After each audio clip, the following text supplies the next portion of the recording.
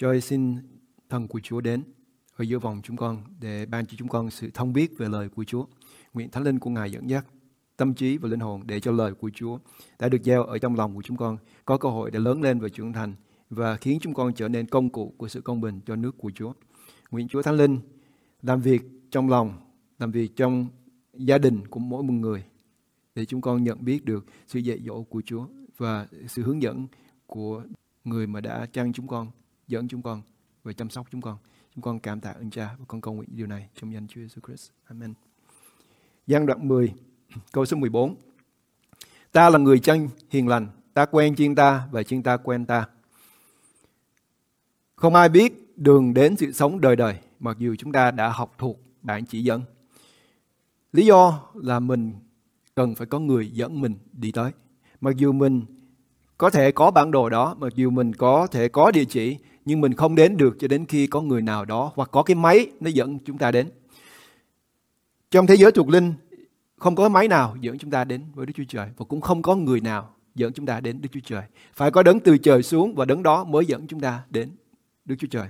Bởi vì trong Kinh Thánh, trong Roma đoạn 1 câu 19 có nói, điều chi có thể biết được về Đức Chúa Trời thì đã trình bày ra cho họ rồi. Có nghĩa là Đức Chúa Trời đã cho chúng ta mọi sự hiểu biết về Đức Chúa Trời, nhưng chúng ta vẫn không đi đến với Ngài được. Chúng ta vẫn không vào được ở trong cái nơi mà Chúa muốn chúng ta. Vì vậy Chúa đã sai con của Ngài xuống thế gian này là Chúa Giêsu để dẫn đường cho chúng ta đi. Và trong cái vai trò là đấng dẫn chúng ta đi, người chăn chiên hiền lành của chúng ta. Chúng ta cần Chúa dẫn chúng ta thì mình mới đi đến với Đức Chúa Cha được. Không phải khi chúng ta đã chết rồi, nhưng khi chúng ta vẫn còn sống và đang sống ở trong cuộc đời này. Lý do tại sao chúng ta cần người dẫn chúng ta đi ấy là vì thế giới này đầy sự độc ác. Thi-mô-thê thứ nhì đoạn 3 câu 12. Vả lại, hết thảy mọi người muốn sống cách nhân đức trong Đức Chúa Giêsu Christ thì sẽ bị bắt bớ. Ông Phaolô nói với Thi-mô-thê là những người sống ở trong Chúa, những người muốn sống cách nhân đức. Nào, nếu chúng ta muốn sống cách vô đạo đức thì chúng ta sẽ không bị bắt bớ. Có thể chúng ta phạm luật pháp và mình bị bỏ tù hoặc là mình bị tử hình. Nhưng nếu chúng ta cứ bình bình thường thường và không có làm theo ý muốn của Đức Chúa Trời thì mình sẽ không bị bắt bớ. Và nếu có bắt bớ thì nó vô duyên thôi, chứ nó cũng chả có gì để chúng ta thắc mắc hết. Giống như ông Gia-cơ nói, nếu anh em làm ác mà bị người ta bắt bớ thì đáng đời anh em. Cái đó không phải Kinh Thánh, nhưng mà đó là ý của ông muốn nói. Nhưng nếu chúng ta muốn sống một cách nhân đức ở trong Chúa, nếu chúng ta muốn sống theo như ý muốn của Chúa, thì chúng ta sẽ bị những người khác gièm chê. Mình nhìn cuộc đời của Chúa Giêsu, mình nhìn cuộc đời của những người đi theo Chúa, ai muốn sống một cách nhân đức ở trong Chúa sẽ bị bắt bớ. Bởi vì không dễ cho những người tin Chúa mà sống ở trong cuộc đời này. Chúng ta là khách lưu hành ngoại bang, chúng ta là người lạ, xa lạ mà mình đi qua cái thế gian này để mình có giao truyền được cái tin lành của Chúa Giêsu Christ. Và vì vậy, khi chúng ta là khách thì thường người ta, và nhất là trong cái xã hội ngày hôm nay, mình không thích những người mà mình lạ. Mình không thích những người mà không giống mình và không nói chuyện giống như mình. Vì vậy, họ sẽ bắt bớ chúng ta bởi vì chúng ta không thuộc về thế gian này. Chúa Giêsu nói rằng Chúa gọi chúng ta không phải ra thế gian này, nhưng vào trong thế gian này để mà chia sẻ tin lành của Chúa. Trong Giăng đoạn 16, Chúa lại nói lại với môn đồ của Chúa, câu số 33, các ngươi sẽ có sự hoạn nạn trong thế gian. Chúng ta sống ở trong Chúa, mình sẽ đương đầu, mình sẽ gặp phải sự hoạn nạn ở trong thế gian này. Nhưng Chúa nói, nhưng hãy cứ vững lòng vì ta đã thắng thế gian rồi. Chúng ta đã thắng thế gian, không phải bởi vì chúng ta không bị bắt bớ, nhưng sau khi chúng ta chiến trận với lại thế gian này, chiến trận với không phải với thịt và huyết, nhưng với chủ quyền, với thế lực và vua chúa của thế gian này, thì Chúa sẽ chiến thắng cho chúng ta. Tôi muốn chúng ta coi cuộc đời của ông Phaolô và cái sự bắt bớ và sự khốn khổ mà ông Phaolô phải chịu, để cho chúng ta thấy một người giống như Phaolô có ai. Ngày hôm nay chúng ta nói rằng ông Phaolô không phải là một người muốn sống cách nhân đức. Nhưng đây là cuộc đời của Phaolô để chúng ta nhìn xem. Tôi muốn nhắc điều này để khi chúng ta ở trong sự bắt bớ, cơn gian truân của cuộc đời này, chúng ta nhớ rằng những người nào sống cách nhân đức. Nếu chúng ta sống vô đạo đức thì mình đáng bị bắt bớ. Nhưng nếu chúng ta sống cách nhân đức ở trong Chúa và mình bị bắt bớ, thì đây là điều mà Chúa đã nói. Nhưng hãy vững lòng và cứ tin.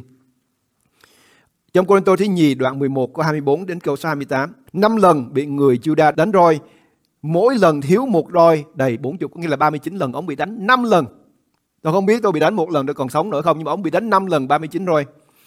3 lần bị đánh đòn, 1 lần bị ném đá. 3 lần bị chìm tàu, tôi đã ở trong biển sâu 1 ngày 1 đêm. Lại nhiều lần tôi đi đường nguy trên sông biển, nguy với trộm cướp, nguy với giữa dân mình, nguy với dân ngoại, nguy trong các thành, nguy trong đồng vắng, nguy trên biển, nguy với anh em giả dối, chịu khó chịu nhọc lắm lúc, thức đêm chịu đói khát, thường khi phải nhịn ăn, chịu lạnh và lõa lồ.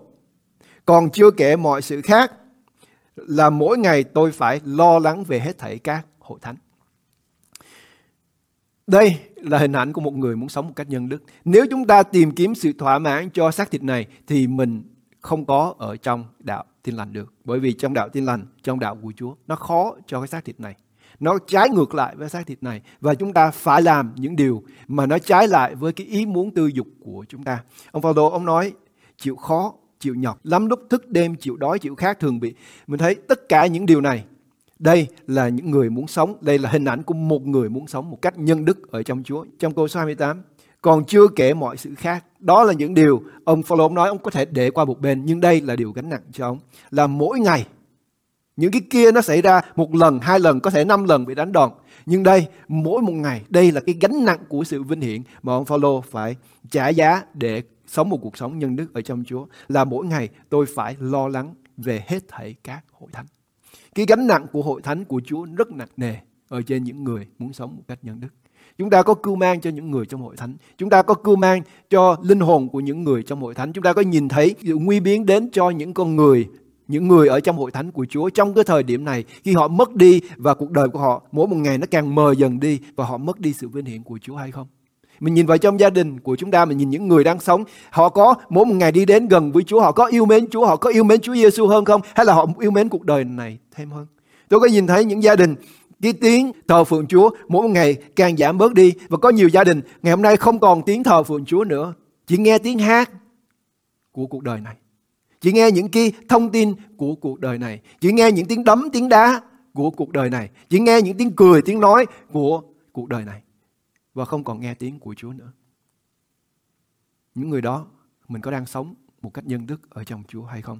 Bởi vì nó đòi hỏi chúng ta không thể nào chiều theo cái tư dục của xác thịt này. Giăng đoạn 10 câu 10. Kẻ trộm chỉ đến để cướp, giết và hủy diệt. Chúa Giêsu nói về 2 người, kẻ trộm và người chăn chiên. Trong thế gian này chúng ta là khách. Trong thế gian này chúng ta là người xa lạ. Trong thế gian này không thuộc về chúng ta, nhưng chúng ta có bổn phận đối với thế gian này. Cái người Samari nhân lành gặp phải cái người mà bị đánh, người mà không có tên đó, cái người bị đánh trên đường đi đến Jericho. Chúng ta giống như cái người đó, không phải giống như người Samari, nhưng giống như người mà bị đánh. Mình giống cái người đó bởi vì mình không thuộc về cái thế gian này. Mình chỉ là khách đâu, mình đi ngang qua và mình bị kẻ trộm, kẻ cướp nó đánh. Đó là phần linh hồn của chúng ta. Ở trong thế gian này mình sẽ bị nó đánh, nó đập. Mình có chịu nổi hay không? Hay là mình có sẵn sàng để chịu nổi không? Bởi vì nếu không, cũng giống như những người học trò của tiên tri Elise đó. Ông muốn đi qua phía bên kia để đi tìm thầy của ông, đi với thầy của ông, và những người đó ngăn cấm ông, không cho ông đi. Nhưng mà ông cứ tiếp tục ông đi. Bởi vì sự sợ hãi, có nhiều người chúng ta không dám đi. Có nhiều người chúng ta không dám vượt qua cái biên giới giữa cái nơi mà chúng ta đang ở và cái nơi mà Chúa muốn chúng ta đi đến. Nhưng khi chúng ta biết rằng nếu chúng ta đi ra khỏi cái chỗ mà mình sẽ là khách, và khi mình đi ngang qua mình sẽ gặp phải kẻ trộm và kẻ cướp. Và Chúa Giêsu có nói kẻ trộm chỉ đến để cướp, giết và hủy diệt. Ma-thi-ơ đoạn 11 câu 12. Xong từ ngày Giăng Báp-tít đến nay, nước thiên đàng bị hãm ép, và là kẻ hãm ép đó choáng lấy. Chúng ta không thể chờ cho đến cái ngày cuối cùng rồi mình mặc quần áo, chuẩn bị đèn của mình và mình bước đến cửa và cửa sẽ mở ra. Đến lúc đó đèn của chúng ta nó sẽ không còn dầu nữa. Mình sẽ không đi đến nơi được. Bởi vì khi mình bước ra khỏi cửa mình sẽ bị kẻ trộm và kẻ cướp nó rượt, nó bắt, nó đánh, nó đập. Bởi vì mình chưa có chuẩn bị. Cuộc đời của chúng ta mình chưa có đương đầu, và chưa có lúc nào mình đương đầu với kẻ trộm, kẻ cướp. Làm sao mình có thể biết rằng làm cách nào mình chiến thắng được nó? Làm cách nào? Thi Thiên có nói như này: Chúa dạy ngón tay tôi dương cung đồng. Sự chiến thắng của chúng ta là do Chúa Ngài dạy chúng ta cách để chiến thắng. Chúa sẽ phải đi xuống dưới cái chủng đó, và Chúa nói với ông hãy thờ phượng Chúa, rồi Chúa đánh giặc. Nhưng ông phải đi xuống cái chủng đó. Chúng ta cũng vậy, mình không thể nào mình ngồi đây mình vác chân lên, mình thò cẳng ra rồi để tất cả mọi chuyện nó xảy ra, rồi đến cái ngày mà Chúa đến mình đi tới đó, cửa không mở ra cho chúng ta đâu. Cuộc đời của chúng ta là cuộc đời hầu việc Chúa và thờ phượng Chúa và vâng theo lời của Chúa. Chúng ta không chiến trận với thịt và huyết. Tôi không nói điều này để chúng ta đi ra và nhìn thấy những người mà chúng ta không đồng ý, hay là những người mà chúng ta liệt kê họ vào trong cái số người thế gian này và chúng ta đánh đập, hay là chúng ta làm gì họ trong Ê-phê-sô đoạn 6 câu 12. Vì chúng ta đánh trận chẳng phải cùng thịt và huyết, bèn là cùng chủ quyền, cùng thế lực, cùng vua chúa của thế gian mờ tối này, cùng các thần dữ ở các miền trên trời vậy. Chúng ta chiến trận không với cái cung tên, không với vũ khí của xác thịt này, nhưng chúng ta chiến trận bằng cách chúng ta quỳ gối xuống và thờ phượng Chúa. Phao-lô bị người ta đánh rất nhiều. Phao-lô bị người ta bỏ tù. Phao-lô bị người ta ném đá, lên án. Không có cái phần nào mà chúng ta muốn sống giống như ông hết. Dù vậy, ông không bao giờ làm hại ai hết.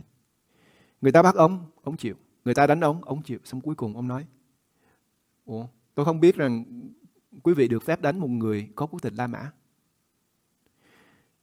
Cuộc đời của chúng ta, mình không phải chiến trận với thịt và huyết. Mình chiến trận với chủ quyền, với thế lực của vua chúa mờ tối của thế gian, của đời này. Và sau khi ông Phao-lô bị ném đá, đây là điều mà ông nói với các sứ đồ ở trong công vụ các sứ đồ đoạn 14 câu 22. Tôi muốn dàn cảnh chúng ta thấy ông Phao-lô, ông đang giảng lời của Chúa. Rồi người ta lôi ông ra, người ta ném đá, người ta nhìn và thấy con này chết rồi, họ bỏ họ đi. Thấy vậy họ tới và họ cầu nguyện, và ông Phao-lô ông không chết. Họ vui mừng và ông ngồi dậy và ông nói điều này. Ông giục các môn đồ vững lòng khuyên phải bền đổi trong đức tin và bảo trước rằng phải trải qua nhiều nỗi khó khăn mới vào được nước Đức Chúa Trời. Đi theo Chúa, chúng ta sẽ chiến thắng, nhưng mình phải sẵn sàng để chịu khổ. Mình phải sẵn sàng bền đổ trong đức tin. Mình phải sẵn sàng để chịu nổi sự khó khăn thì mới vào trong nước Đức Chúa Trời được. Bởi vì nước của Chúa bị hãm ép từ thời Giăng Báp-tít đến nay và cho đến khi chúng ta vào trong nước Đức Chúa Trời. Không có ai muốn vào, và những người nào muốn vào thì họ sẽ ngăn cấm. Đó là nước thiên đàng. Vì vậy chúng ta phải ép và chúng ta phải chiến đấu thì chúng ta mới vào được. Nhưng khó hơn nữa, hội thánh ơi, chúng ta cần phải đem người ta vào trong nước thiên đàng, và nó đòi hỏi chúng ta phải chiến đấu cho linh hồn của những người này. Người thứ hai mà Chúa nói đến đó là người chăn. Trong thế gian này chúng ta có kẻ trộm, nó cướp giết và hủy diệt, nhưng chúng ta cũng có người chăn để dẫn chúng ta vào trong đường lối công bình vì cớ danh của Ngài. Cũng trong Giăng đoạn 10 câu 10, kẻ trộm chỉ đến để cướp giết và hủy diệt, còn ta đã đến hầu cho chiên được sự sống và sự sống dư dật. Không phải bởi quyền thế, không phải bởi năng lực, nhưng bởi thần linh của Chúa. Chúa Giêsu là đấng sẽ dẫn chúng ta bước vào trong đường lối công bình của Ngài. Nhưng trên đường đi đó, giống như bài hát mà chúng ta hát, có nhiều chông gai. Trên đường đi đó chúng ta sẽ té, trên đường đi đó sẽ có muôn sói. Nhưng Chúa Giêsu là người chăn chiên hiền lành thì Ngài sẽ dẫn chúng ta đi đến đích. Mình không sợ, nhưng đừng có nản lòng bởi vì cái xác thịt này nó yếu đuối. Chúng ta cần có người dẫn chúng ta mình mới đến được với Đức Chúa Trời. Còn nếu không có người dẫn chúng ta, mình không biết đi đâu hết. Và cuối cùng giống như dân sự của Chúa, 40 năm đi trong đồng vắng nhưng không đi đến nơi được. Đừng có lanh quanh luẩn quẩn bởi vì mình nghĩ rằng mình biết, tôi có Kinh Thánh, tôi đọc được Kinh Thánh, tôi biết đường đi đến với Đức Chúa Trời. Đó là sự suy nghĩ sai lầm. Chúa Giêsu phải dẫn chúng ta. Mình cần phải có người chăn chiên hiền lành để dẫn chúng ta. Nhưng làm thế nào để chúng ta được Chúa dẫn chúng ta? Trong câu số 11, cũng Giăng đoạn 10. Ta là người chăn chiên hiền lành, người chăn chiên hiền lành, vì chiên mà phó sự sống mình. Một trong những điều chúng ta có thể biết được cái nơi nào dẫn chúng ta đi đến sự sống đời đời, thì hãy xem thân và huyết của Chúa đổ ra vì cớ chúng ta. Chúa Giêsu là đấng đã xả thân của Ngài ra, bị đánh, bị đập, bị chết ở trên cây thập tự. Không phải vì tội của Chúa, nhưng vì tội của chúng ta. Và thân và huyết của Chúa bị vỡ ra. Mình suy nghĩ về điều này. Chúa nói là thân ta bị vỡ ra vì cớ các ngươi. Tại sao bị vỡ ra? Thân Chúa bị vỡ ra để rải trên cái con đường cho chúng ta đi từ đây cho đến khi chúng ta gặp được Chúa Trời. Đó là thân và huyết của Chúa Giêsu bị vỡ ra để rải ra. Và khi chúng ta ăn thịt và uống huyết của Chúa Giêsu, chúng ta biết rằng mình đang đi đến với sự sống đời đời. Tiệc thánh là thân và huyết của Chúa vỡ ra và tuôn ra vì cớ chúng ta, để rải cho chúng ta cái con đường đi đến với Đức Chúa Trời. Tôi nói về huyết.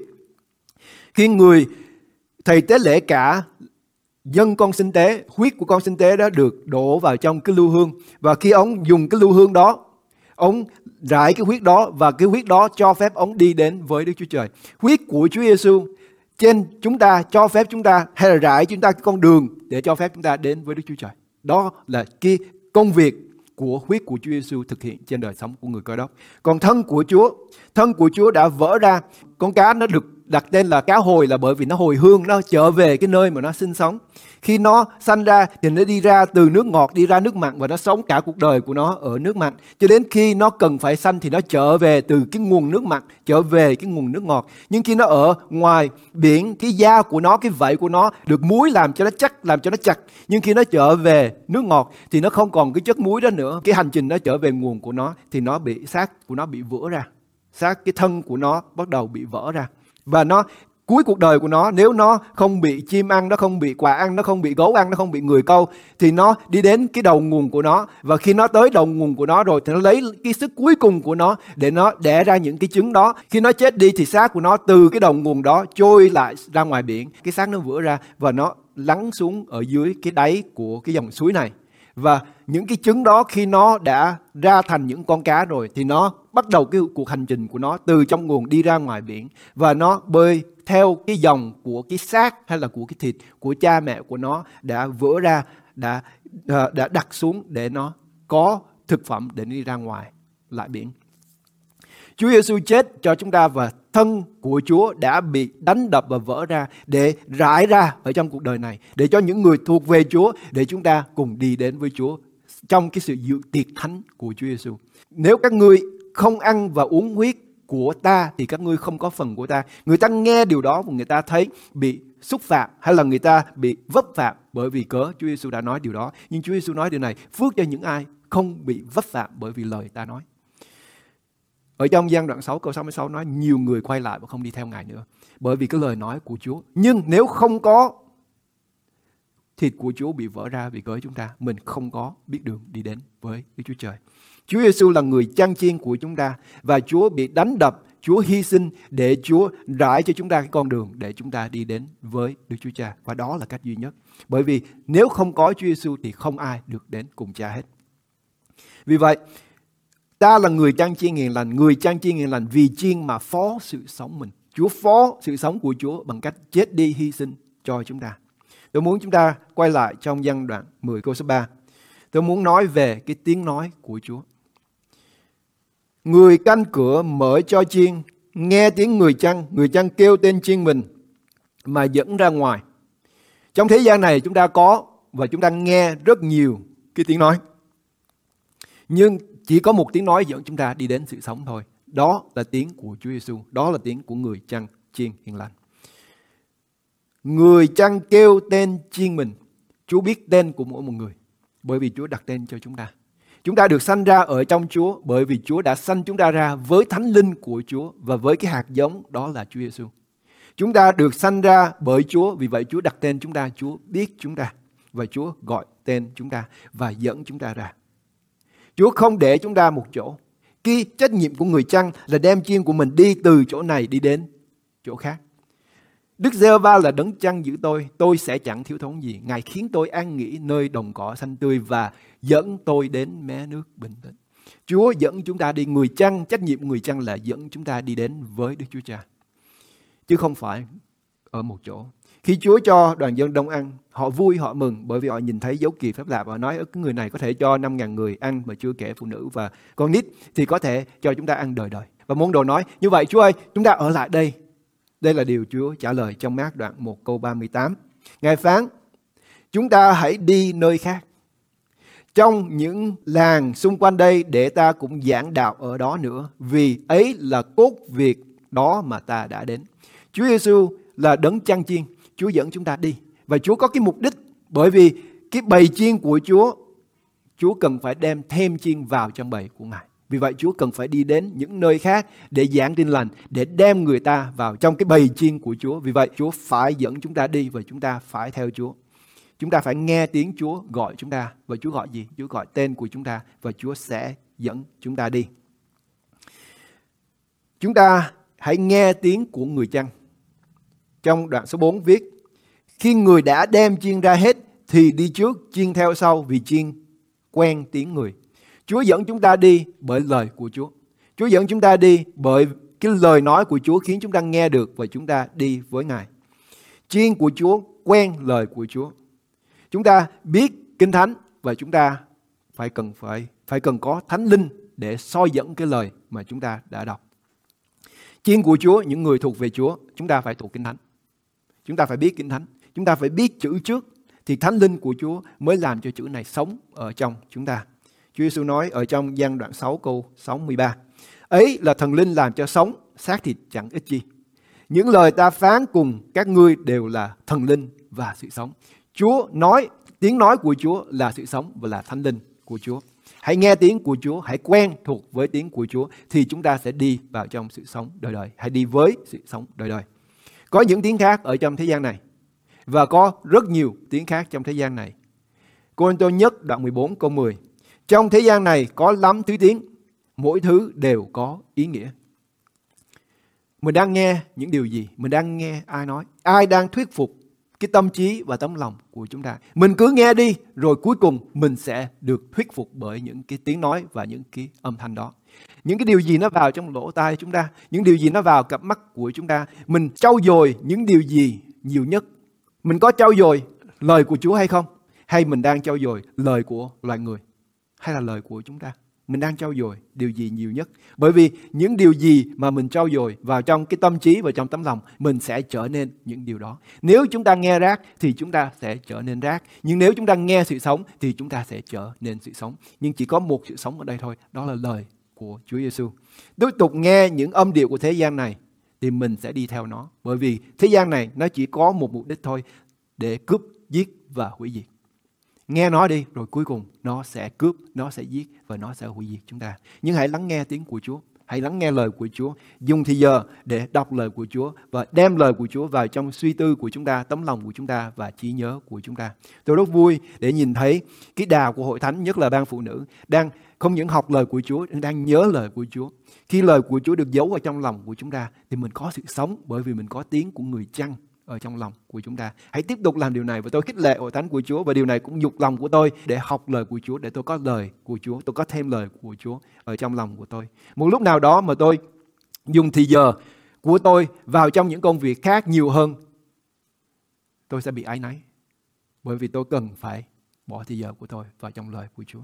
Tôi có nghe nói về những mục sư ngày hôm nay rất nóng, có nghĩa là nóng cháy ở trên mạng xã hội, và họ nói rất hay, họ lý luận rất hay, phân tích và dùng lời của Chúa chỗ này chỗ kia để nói cho người ta biết, làm theo, bầu theo hay là đi theo cái tiếng nói của họ. Nhưng về phần tôi chỉ muốn biết một điều thôi: tiếng của người chăn chiên. Tiếng của người chăn chiên. Hội thánh chúng ta, nếu mình nói là mình người Cơ Đốc thì hãy nghe tiếng của Chúa, học lời của Chúa và đi theo tiếng của người chăn. Còn nếu không, mình vào trong chính trị đi, đừng làm người Cơ Đốc. Chiên Chúa nghe tiếng thế gian này, họ sẽ lấy làm lạ. Mình nói chuyện với người quen một thời gian, rồi mình không nói chuyện với người đó nữa. Và lâu ngày mình nghe lại tiếng của người đó, và mình sẽ thấy nó lạ, nó không quen thuộc. Bởi vì mình đã xa cách cái tiếng đó lâu dài. Nếu chúng ta không có quen thuộc lời của Chúa, thì khi Chúa nói mình không hiểu, mình không nghe, mình không biết đó là tiếng của Chúa. Bởi vì Chúa không có nói lấn ép những tiếng khác ở trong cuộc đời này. Mình phải tắt những cái tiếng khác đi thì mình mới nghe được tiếng của Chúa. Trong thời Cựu Ước, khi người thầy tế lễ cả họ dâng con chiên, thì một trong những lễ nghi đó là họ lấy cái huyết của con chiên đó và họ bôi lên trên cái lỗ tai của họ, tượng trưng cho một lỗ tai nghe tiếng của Chúa, lỗ tai kia không nghe gì nữa hết. Mình cần phải có một cái công thức cho cuộc đời của chúng ta để giảm bớt và chặn đứng lại tiếng của thế gian này, để chúng ta chỉ nghe tiếng của người chăn chiên thôi. Còn nếu không, mình sẽ nghe quen tiếng của thế gian này và lạ tiếng của Chúa. Trong đoạn 5, Chúa có nói tiếp: nhưng chiên chẳng theo người lạ, trái lại nó chạy trốn vì chẳng quen tiếng người lạ. Chúng ta có quen tiếng người lạ không? Mình quen tiếng ai, mình sẽ chạy theo người đó. Nhưng nếu chúng ta quen tiếng Chúa Giêsu, thì khi người khác nói và nó lạ, mình biết điều này không phải là tiếng của Chúa của chúng ta. Hãy làm quen với tiếng của Chúa, hãy làm quen với lời của Chúa, hãy làm quen với Kinh Thánh. Thì khi chúng ta nghe tiếng mà nó không có quen thuộc, mình sẽ bỏ nó đi chỗ khác. Hay là nói giống như Chúa Giêsu nói, chiên sẽ chạy trốn vì chẳng quen tiếng người lạ. Cuối cùng, hội thánh, chúng ta cần phải có mối quan hệ với Chúa. Không phải là chỉ chữ và lời thôi, nhưng chúng ta cần phải có mối tương giao, mối quan hệ với Chúa. Ta là người chăn hiền lành. Ta quen chiên ta và chiên ta quen ta. Chữ tôi muốn nhấn mạnh ở đây là chữ quen. Chúa biết chúng ta, Chúa quen chúng ta, Chúa có mối quan hệ với chúng ta. Và Chúa sẽ gìn giữ chúng ta cho đến cuối cùng. Chúa Giêsu nói rằng tất cả những gì mà Cha đã ban cho Ngài, Ngài sẽ không làm mất ai hết. Và tất cả những ai đến với Chúa, Ngài không có đẩy họ đi. Nhưng Ngài sẽ giữ họ cho đến ngày cuối cùng và sẽ khiến họ sống lại từ trong cõi chết. Đó là lời hứa của Chúa. Những ai Chúa biết, những ai Chúa quen, Ngài sẽ bảo vệ. Câu hỏi của tôi hỏi hội thánh ngày hôm nay, chúng ta có quen Chúa không? Mình có mối tương giao với Chúa không? Bởi vì Chúa nói, ta là người chăn chiên hiền lành. Ta quen chiên ta và chiên ta quen ta. Chúng ta cùng đến với Chúa trong sự cầu nguyện. Cho chúng con lắng nghe và cho chúng con thấm nhuần lời của Chúa để khiến chúng con trở nên quen thuộc với tiếng của Chúa Giêsu Christ và dẫn chúng con đi vào trong đường lối công bình vì cớ danh Ngài. Cho chúng con nói giống như David đã nói, cho hãy tra xét tâm trí của con, tra xét tấm lòng của con, xem thử coi có điều nào không đúng và dẫn con vào trong đường lối công bình. Cho mỗi chúng con ngày hôm nay xét lại cái lỗ tai của chúng con, xét lại những điều chúng con đang nghe và để ý, đang nhìn và chú ý, để chúng con tắt đi thế gian này và để chúng con mở cái cánh cửa để vào trong đường của Chúa, để chúng con nghe tiếng của Chúa và đi theo Chúa Giêsu Christ. Con tạ ơn Cha.